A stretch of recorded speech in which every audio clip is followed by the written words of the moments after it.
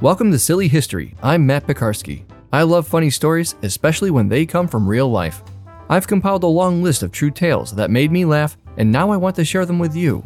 There's a lot of crazy stuff historical figures did or said, and yet we've never heard about them. History class would have been a lot more interesting with some of these sprinkled in here and there. Not that I ever disliked learning history. Hopefully there's at least a couple of yarns you haven't heard before. Let's hear one now.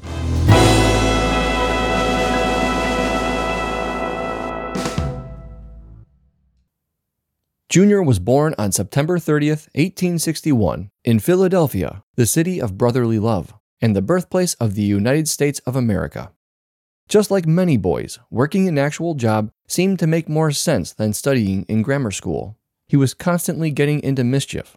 Every couple of weeks, he would be suspended. He wasn't a bad kid. The principal even told Junior that he liked the young boy, but he also couldn't properly run the school as long as Junior was attending.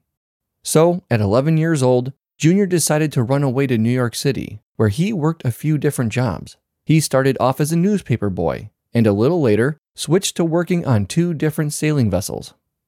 At some point, and before it was too late to go back to school, he moved back home and gave the public education system one last try. Unfortunately, his internal rascal got the best of him when he got caught smashing a pie all over the nameplate of the school building. Well, that was that. If Junior couldn't behave himself in school and earn a proper education, his father had no choice but to officially put him to work. William Sr. owned a soap manufacturing company, and he put his roguish boy in a position where he could keep a close eye on him. Every day, Junior would clock in and for the entirety of his shift stood in front of a big pot, stirring together the hot ingredients that would become scouring soap. It was better than school, but it didn't challenge the 13-year-old either. He begged his father to make him a salesman, and with some reluctance, the old man allowed him a trial run. Junior proved to be good at it, and over the next 6 years, he learned his father's business and the art of selling. When he was 19, Junior wanted to hit out on his own and he headed west to Colorado with a buddy.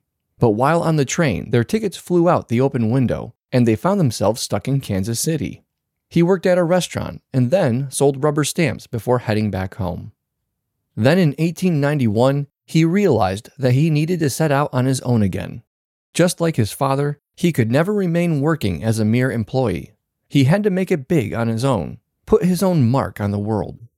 So, with $32 in his pocket, equal to about $1,000 nowadays, he jumped on a train and rode it all the way to Chicago. There, he set up office and began selling the next surefire product: soap. Junior found it much harder to build his own business from the ground up.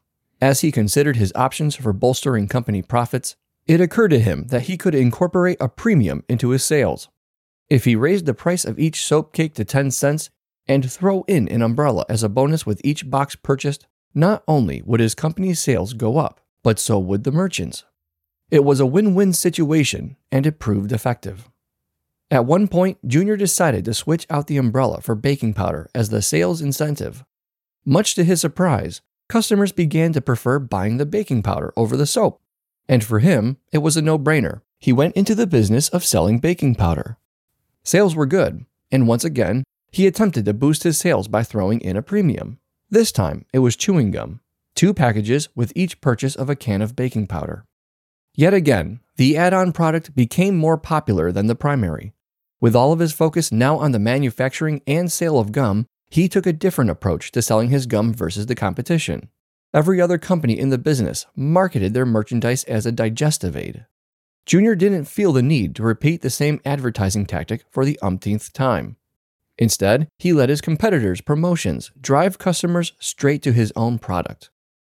In addition to selling them with a premium product, this time scales, he ensured that his gum was set on display, front and center, on the cash desk of restaurants. As customers paid their dinner bills, they could conveniently grab a pack for a few extra cents and settle their full stomachs. By 1907, and thanks to William Jr.'s relentless advertising efforts, Wrigley's gum became the best-selling chewing gum in the entire world. You can't go wrong with spearmint, but I've always been partial to juicy fruit.